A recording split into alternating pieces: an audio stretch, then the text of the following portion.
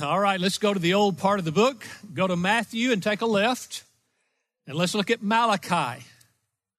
Malachi 3:10. So I've got it ready, but I'm postponing the remainder of the message from our study through Titus until after Christmas, and there's several reasons for that. First of all, I want to.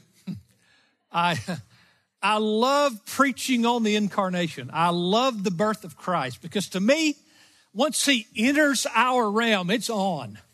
I mean, it's on. He's here. And I just love preaching on it. But secondly, for you young expositors and pastors out there in internet land or wherever you listen, you need to be careful to address the things the world's attacking. That's why we've camped so long in Titus on marriage, the family, the home, because it's being so attacked. And we need to give a very clear, certain sound on those things.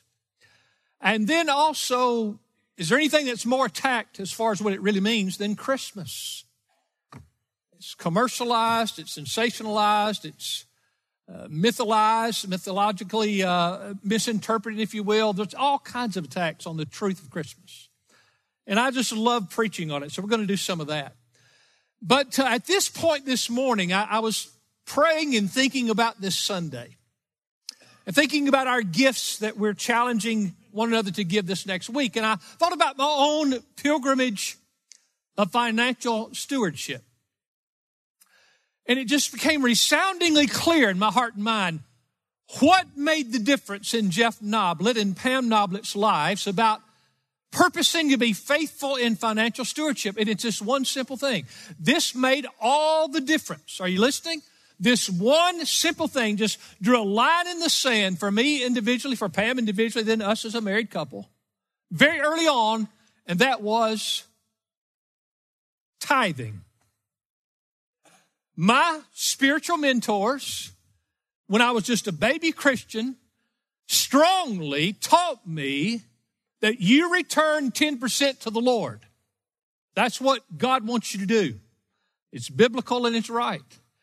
And so and then Pam and I just drew a line in the sand and just committed and determined that, and that's been 44 years or so now? That's going to be done. That's just where we're going to start. And it's amazing how God's been faithful back to us.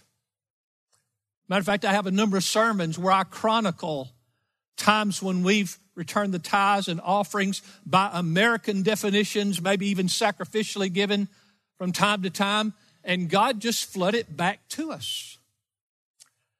You know, there's a difference in having God-blessed wealth and God-cursed wealth. There's a lot of wealthy men in the world that God has allowed to be wealthy, but it's not blessed wealth. They don't end well. You ever seen some of these leftist, liberals, atheist types who are wealthy? The most bitter, sour, grumpy, mean-looking dudes you've ever seen? George Soros. Those kind of guys.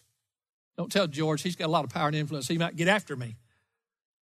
You know how that goes. Then you have some liberal in the pulpit. He'll put somebody in my place that don't believe like we believe. But I'm just saying all that to say you end well when God has gotten involved in blessing you back because you've been faithful to his work.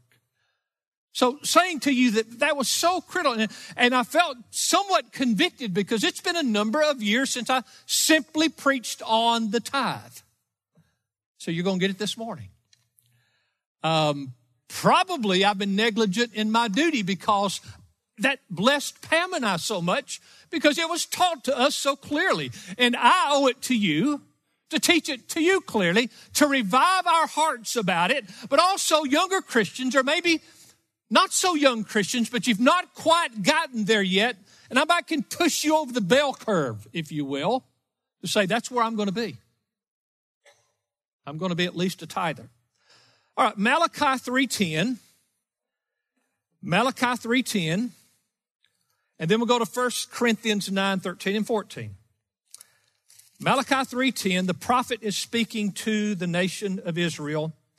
He simply says, bring the whole tithe into the storehouse. That translates for us into the church, local church house.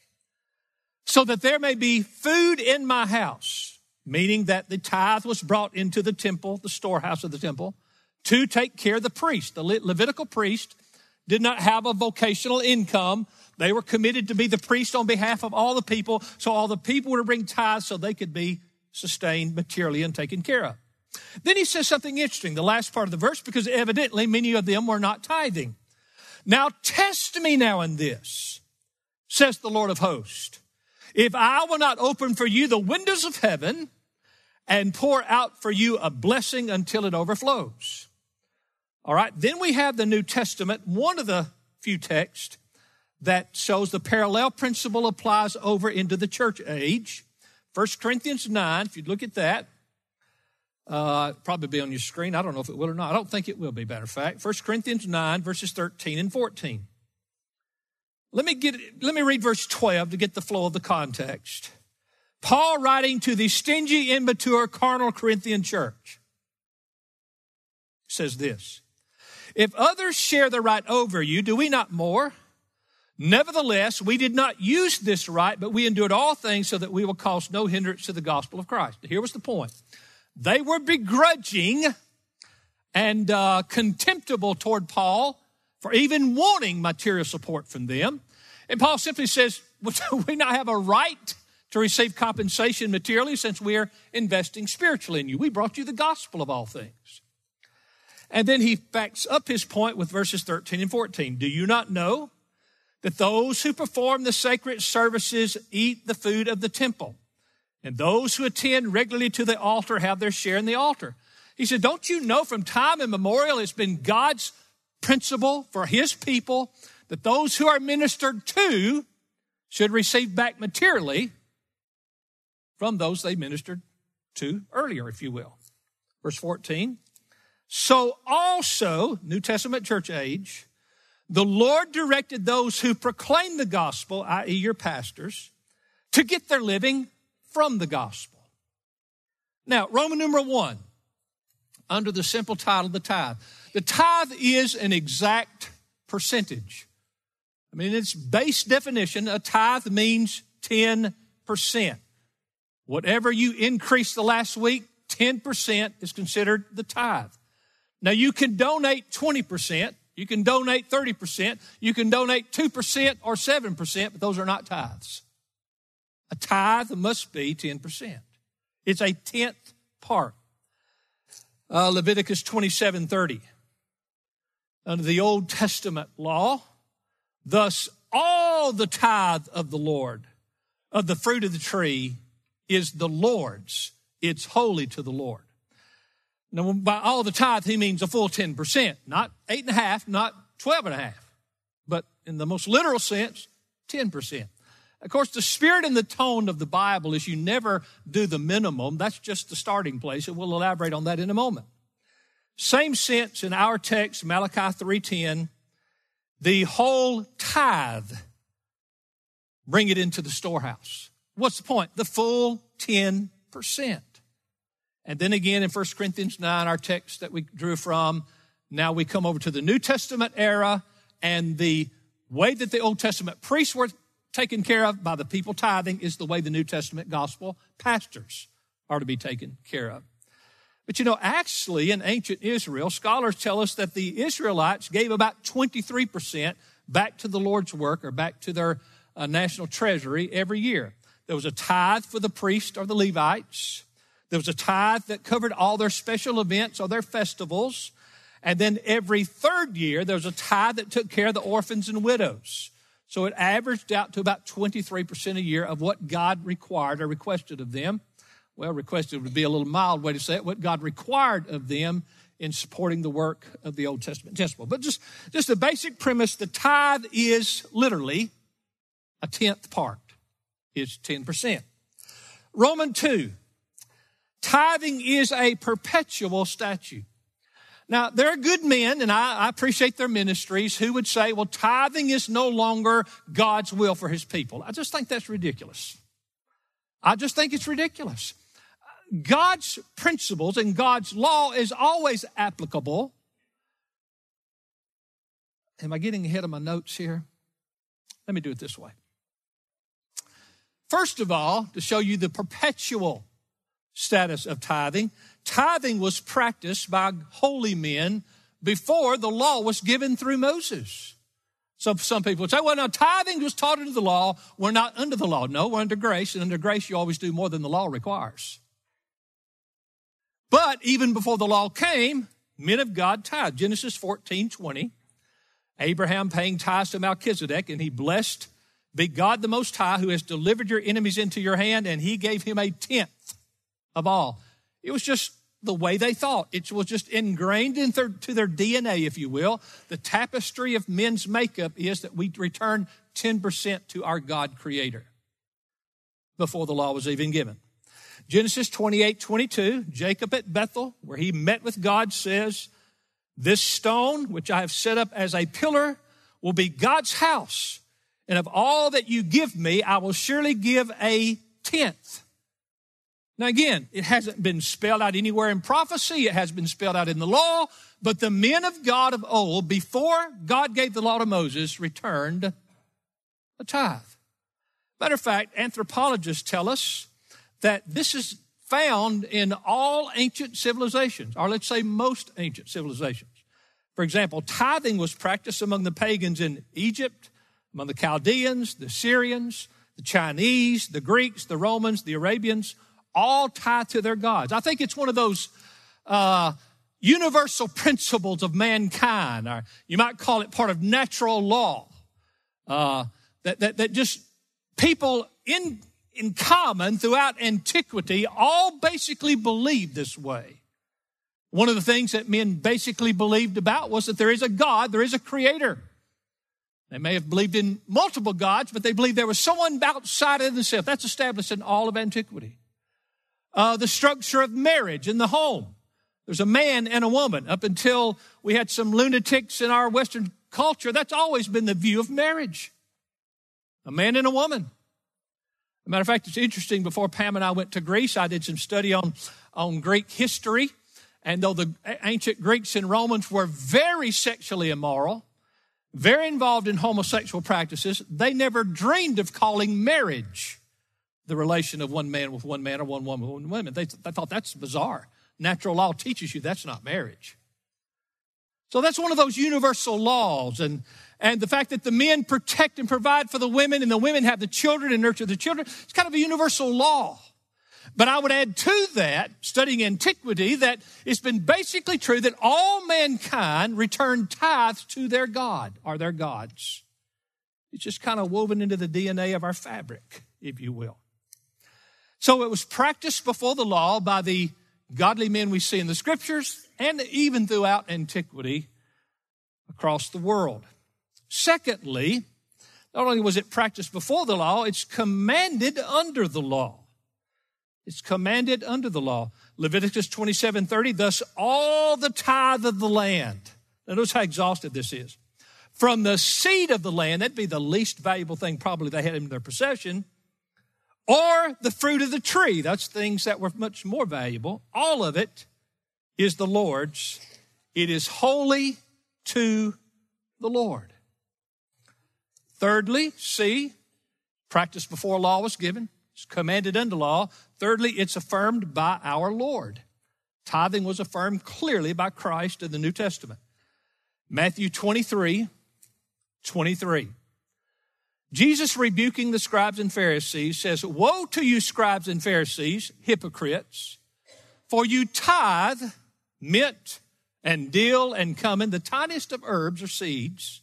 You're so careful to make sure you return 10%, but have neglected the weightier provisions of the law, such as justice and mercy and faithfulness. But note what he says here. But these are the things you should have done without neglecting the rest. His point was the tithing was right, but you can't take a cold duty and devotion to the law and just check those boxes off and mistreat your brothers and sisters when it comes to justice and mercy and loving each other. Do it all, Jesus says. Make sure your heart of love for your brethren is there and keep on bringing the tithe. That's basically, the Lord very easily could have said, and now in my new covenant, you are no longer asked to bring tithes to the Lord's work. He didn't do anything like that. There's some things that are just spiritual common sense. And Paul addresses it. Now Jesus addresses that it's spiritual common sense that the way God supported his work in the old covenant, the old dispensation, in Jewish law through tithes going to the priest is the same way, basically speaking, God expects the New Testament church to function also. Well, D, it was taught by the early church. Tithing was clearly taught by early church fathers. I suppose in the first 500 years of Christian history, there's no church father more influential or esteemed than Augustine. And Church Father Augustine said this, and I quote, "Tithes are required as a matter of debt, and he who has been unwilling to give them has been guilty of robbery. Whoever, therefore, desires to secure a reward for himself, let him render tithes, and out of the 9 parts, let him seek to give alms." So Father Augustine, early in the church age, says God's children should tithe as a matter of duty and obligation. All right, Roman numeral 3. We talked about the tithe is an exact percentage. We've talked about the tithing is perpetual, before law, under law, reaffirmed by Jesus, taught by the early church. Thirdly, the tithe is meant to be the beginning point of stewardship. Someone might say, well, now, Pastor, I've got my own views on this, and I don't feel led to tithe. You don't have to feel led to do anything.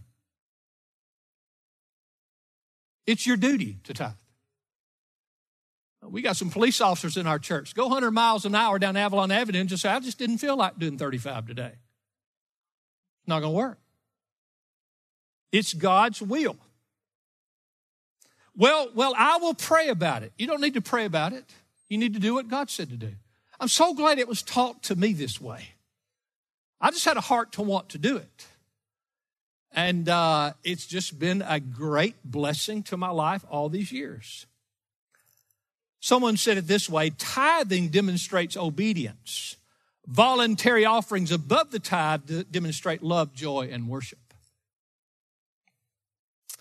Now, we do have some examples in church history, even in the Old Testament, of people who gave in a joyous, generous way above the tithe. And that's Exodus 36, 5 through 7. I don't know that we've ever been here. Maybe we have, and I don't remember it. I don't know. Exodus 35, 5 through 7. And they said to Moses, the people are bringing much more than enough for the construction work which the Lord's commanded us to perform. So Moses issued a command, and a proclamation was circulated throughout the camp saying, let neither man nor woman any longer perform work for the contributions of the sanctuary. In other words, quit giving so much money. Thus the people were restrained from bringing any more, for the material they had was sufficient and more than enough for all the work to perform it. You see, the principle of tithing is God's plan to lead us further into the joy of giving. Did you hear that? Tithing is something you just mark that off, so that's what I'm going to do, and then God uses that to bring you into joy. I've never seen a joyous, stingy Christian. They don't exist. It's just a component that's essential to true Christian joy. It's a starting place. 2 men perhaps were in church one day, and they were in the hallway out there, let's say, and they were talking, and one of them quite poshly said, well, I'm a tither. And the other one said, oh, you're still a baby Christian. You got to the starting place and you hadn't gone anywhere. Hadn't increased anymore. In simple obedience, we give the tithe, and as one author said, the tithe is the training wheels of giving. You don't focus on the tithe. It just keeps you up until you can travel off into the joy of riding all by yourself. Of course, Christian truth is that Christianity functions on the principle of doing what the law required and then always more. In the Sermon on the Mount, Jesus spelled this out so precisely. He said, you've heard that you you love your brethren and hate your enemies. He said, oh, no. You don't just love your brethren, you love your enemies too. You do what other folks would do and then some. And he said, and when you're bringing your gifts, if you'll give generously, then God will bring it back towards you. Good measure, pressed down, running over. Men will pour into your laps. So under Christian truth, we understand it's the starting point of stewardship, that we might get into the joy of giving. In fact, I may have been failing you when I've said to you over and over again, give what you can give with joy. It's just not quite all the truth. It is true, but there's another side to that coin. Do your duty of tithing until it helps bring you to joy. Then give in joy. That's a little better biblical balanced truth. Maybe you can just look at the Lord Jesus expiring on the cross and say, you're not worth more than a tithe to me. I'm going to begrudgingly get it as tight as I can to that 10% mark, and then I'm going to go on and do my own thing. Maybe you're not a tither, but certainly you love Jesus more than that. If that's your perpetual attitude, I'll do the least I can do. After all that Jesus did for me, I want to tell you, sir, I want to tell you, ma'am, I have no confidence in you making it home. The Apostle Paul told Philemon, when he was trying to get Philemon to forgive the debt of Onesimus, his runaway slave, he said, now, Philemon, by the way, you owe me your life. Not just some money, you owe me your life. And if the messenger of God's gospel is worthy of that kind of honor, how much more the God who came and died on the cross for us? Romans 4. One thing you can say, the pastor preached on tithing, and boy, he went quick. Because there's a lot of warfare in doing this. Tithing brings God's blessing. Tithing brings God's blessing. Malachi 3, 8 through 12. We go back to the old part of the book there. It's on your screen. The prophet writes to the nation of Israel on behalf of God and said, will a man rob God? Yet you're robbing me. But you say, how have we robbed you? His answer, in tithes and offerings. You are cursed with a curse, for you are robbing me, the whole nation of you. But bring the whole tithe into the storehouse so that there may be food in my house. And test me now in this, says the Lord of hosts, if I will not open for you the windows of heaven and pour out for you a blessing until it overflows. Then I will rebuke the devourer for you, so that it will not destroy the fruits of the ground, nor your vine in the field cast its grapes, says the Lord of hosts. All the nations will call you blessed, for you shall be a delightful land, says the Lord of hosts. So he says here, first of all, not only does tithing bring a blessing, not tithing brings a curse. He said, you folks are cursed because you're coming into my temple and you're not returning the tithes, much less any offerings. How much more is the child of grace today who didn't faithfully return tithes and offerings, how much more are we robbers of God? Some of us this morning are robbers of God. Some of you will go home from church today robbing God. You'll go home from church today wearing clothes you bought with money that you robbed from God. You'll go home from church today driving in cars that you're paying the payment for with money you robbed from God. You'll go sit down in a house that you're paying for with money that you robbed from God. You sit in front of a television that you bought with money you robbed from God. To the ancient Israelites, he said, when you live like that, I want you to know you're cursed with a curse. I'm holding back my material blessing from you because you've been robbing me. You see, one very real sense, tithing is not special. You haven't done anything much when you tithe. Tithing is not special. Tithing just lifts you off of the level of thievery. That's all tithing does. But the true thing is, you're not just robbing God, you're robbing yourself. We rob ourselves when we don't tithe and bring offerings. The Bible talks in 2 Corinthians 9:7 about not giving grudgingly. Not giving grudgingly. Then he used to have the phrase, not giving grudgingly or under compulsion. For God loves a cheerful giver. But I'm forgets there's a reciprocal thing there. As you learn through tithing to have joy in giving, also by that giving, it returns joy back to you. Have you ever noticed as we get older, I'm in that getting older realm, that your joy comes by blessing others? Your joy comes by blessing others. It gets all about the kids. It gets all about the grandkids. It gets all about others. The same way in our pilgrimage with our Lord, as we give and joyously give, it brings joy back to us. And then, of course, prosperity. Haggai 1 through 11. Haggai chapter 1 through 11. What a statement this is here. This should be on your screens. In the 2nd year of Darius the king, on the 1st day of the 6th month, the word of the Lord came by the prophet Haggai to Zerubbabel, the son of Shealtiel, governor of Judah, to Joshua the son of Jehozadak, and the high priest, saying, Thus says the Lord of hosts, this people says, the time has not come, even the time for the house of the Lord to be rebuilt. Now he's saying, your hard attitude is, we'll get to fixing up God's house later on. It's not time for us to give these gifts and fix God's house up. That's what they're saying. Verse 3, Then the word of the Lord came by Haggai the prophet, saying, Is it time for you yourselves to dwell in your paneled houses, while this house, the Lord's temple, lies desolate? Now, therefore, thus says the Lord of hosts, consider your ways.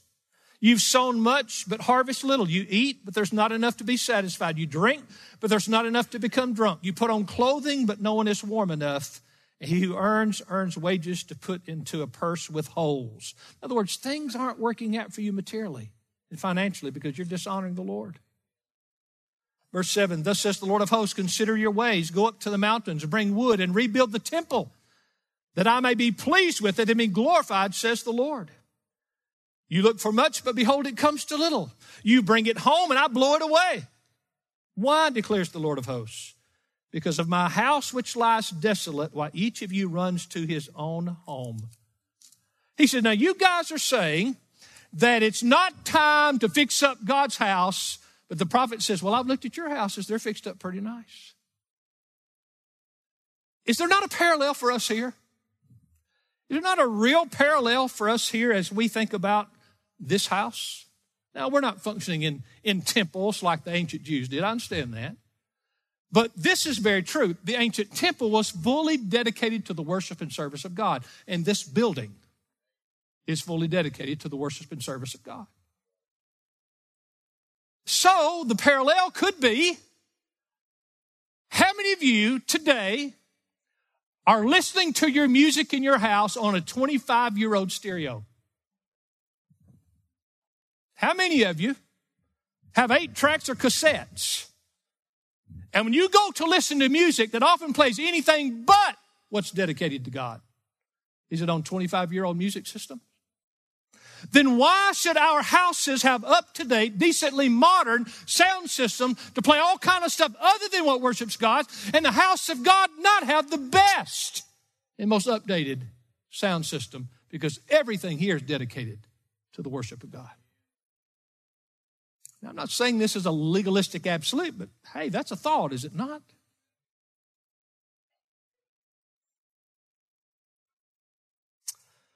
Jesus said we'll be blessed.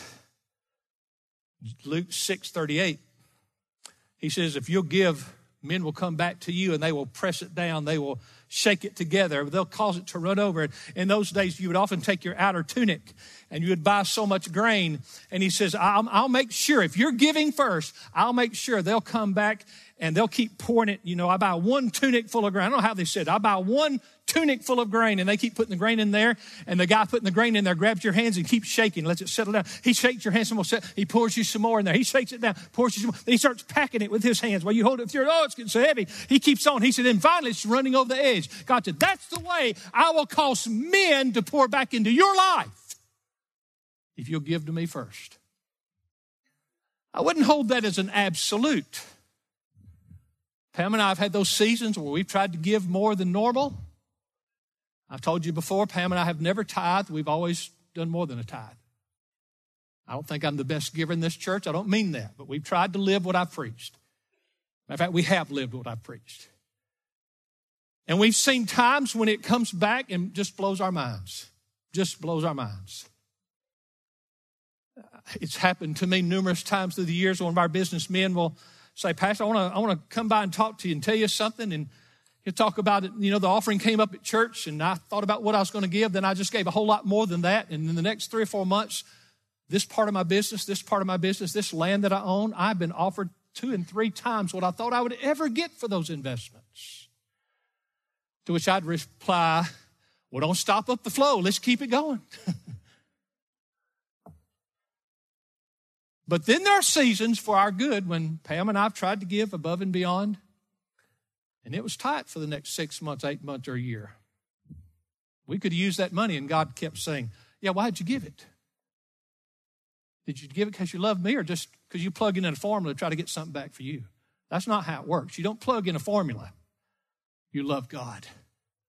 But it's righteous and good. It's biblical to expect God to bless it back to you. And I mean this, and I mean 2 things. Number one, I don't think I'm the best model, but I can say that you cannot explain my situation materially based on what I make and what I've given away over these 43 years. Can't explain it. You cannot explain it. Neither should anyone be able to explain yours. You should have the kind of life when somebody looked at your income and looked at your gift, that doesn't work. It doesn't work unless God gives back. Good measure, pressed down, running over, they will pour into your lap. Are y'all getting this? It brings back a blessing, joy, and material prosperity. I think sometimes those of us who despise the era of the prosperity theology movement out there, you know, you watch the guys on TV, if you sow a seed, you get all the stuff back. That's false. Well, let's don't get so far out against that we forget that God does promise these things. Number 5, tithing builds faith. Tithing builds faith. Go back to Malachi 3:10, and look at the challenge God issues here. In Malachi 3:10, bring the whole tithe. All right, guys, come on, stop holding back, Jewish nation.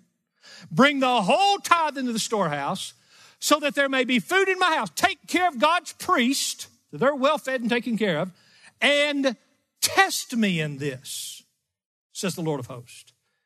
If I will not open for you the windows of heaven and pour out for you a blessing until it overflows. God issues a challenge.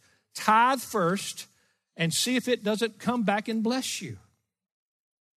And that builds faith. When we tithe first, it's meant to be a spiritual exercise to remind us every week who has first place in our lives. That's why for the nation of Israel, God said, dedicate the firstborn to me. Why was it just all of our children to be dedicated to the Lord? Yes, but the firstborn reminds you God's first. And then when it came to bringing their material gifts, Exodus 34:26, you're to bring the very first fruits of your soil. Not just the first, the very first. Why? Because it's more than the amount. It's to do something to your heart. It helps you grow in faith. Bring the first. That's why I just have to confess, I haven't been real good at this, but I've tried to. The tithe check is the first thing I pay out of my check. Because it's not just the amount. It's the discipline I need in my heart. It helps me grow in faith. You shall bring the very first fruits of your soul into the house of the Lord. Numbers 18:12. Not only that, all the best of the fresh oil, all the best of the fresh wine and of the grain, the first fruits of those which they gave to the Lord, I give them to you. He's saying, I give the priest to live off all the things I'm giving to you. To give as a tithe. So here he says not just the very first, he says the best of the first. If you have 100 acres of wheat, think, okay, I'm a Christian, I'm dedicated to God, I just start with tithing. I'm going to give 10 acres of wheat to the Lord this year. But there's 10 acres down on the creek bottom that got flooded a couple of times, and there's some wheat down there, but it's pretty poor. I'm going to give that 10 acres. God said, oh, no. I want the best of the first because it's to do something to your heart. It's a spiritual discipline to build your faith. So not only is it reminding us that God's first place, it builds faith by reminding us that God owns 100%. I've told you this many times, and this sermon's helped me. I don't know if it's going to help you or not, but it helped me. And it helped remind me that I need to be more consistent in my commitment to pray in a certain way. And I've shared this with you before, but I try to do this regularly. God, I thank you for your cars you've given me to drive. I thank you for your home you've given me to live in. I thank you for your clothes you've given me to wear. I guess you could do this. I thank you for your debt that I'm now paying on, that I borrowed money against something. Anyway, making sure we remind ourselves God owns it all. You know, you're going to breathe your last breath, and somebody else is going to take your money and buy your suit to put on your body and put you in that casket. You ain't got a thing. You don't have a thing. Job said, naked I came into this world, and naked I'll return and go out of it. The only thing you'll take with you is what you've done for Christ. So it reminds us who's first. It reminds us that God owns 100%. We need that faith-building exercise. It reminds us afresh that we trust the supplier and not the supply. Well, that's good to know sometimes. The supplier has unlimited resources, even when the supply ain't much. And then again, as God blesses back, and we see wealth sometimes seemingly come out of nowhere, it builds our faith. Romans 6. The tithes should be given undesignated to the local church.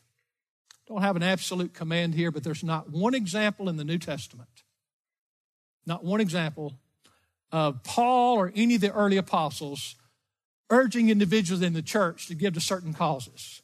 Over and over and over again, the church as a collective body gave to the treasury, then the elders oversaw the distribution.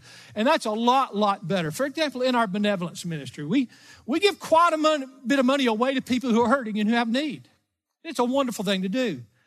But it would be wrong for the individuals in our church who have need to try to hunt out individuals and ask them for money. That's just not good on a number of levels. But we give to one fund. And men or staff members who are experienced at doing this evaluate and vet the situations and distribute it out. That's far more equitable and on a number of levels far better than just designating things out. There's just no example of anything else. Jesus affirmed the widow's mite at the temple. She gave to the temple treasury. Paul received gifts from the collected treasury of the local church. Paul received the collected gifts from the Gentile churches to go to the church in Jerusalem when it was suffering.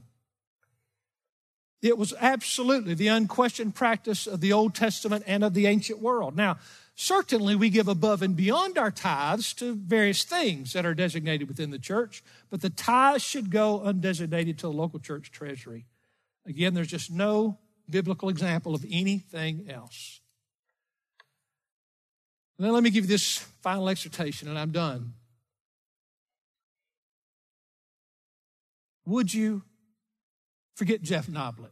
Forget me. Have a clear conscience that I'm not putting anything on you, I'm not living, but forget me. Would you say, Lord, this next year I'm going to draw that line in the sand the pastor talked about he did 40-something years ago, and we're going to start with a tithe. Because my cold heart needs to be warmed up with gratitude. I need to be more centered on that everything comes from you. But don't just give it. Make sure it's a worship. That's why I mentioned earlier to return the tithe first, and then do the rest. Because then you make it 2 moments of worship. It's a moment of worship when you write out the check, and it's a moment of worship when you give it to the Lord's work at the church. Make it worship. God, you're first. God, you own 100%. And God, I trust you, not my supply.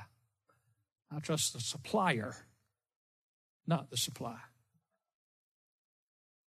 That's my charge to you this morning.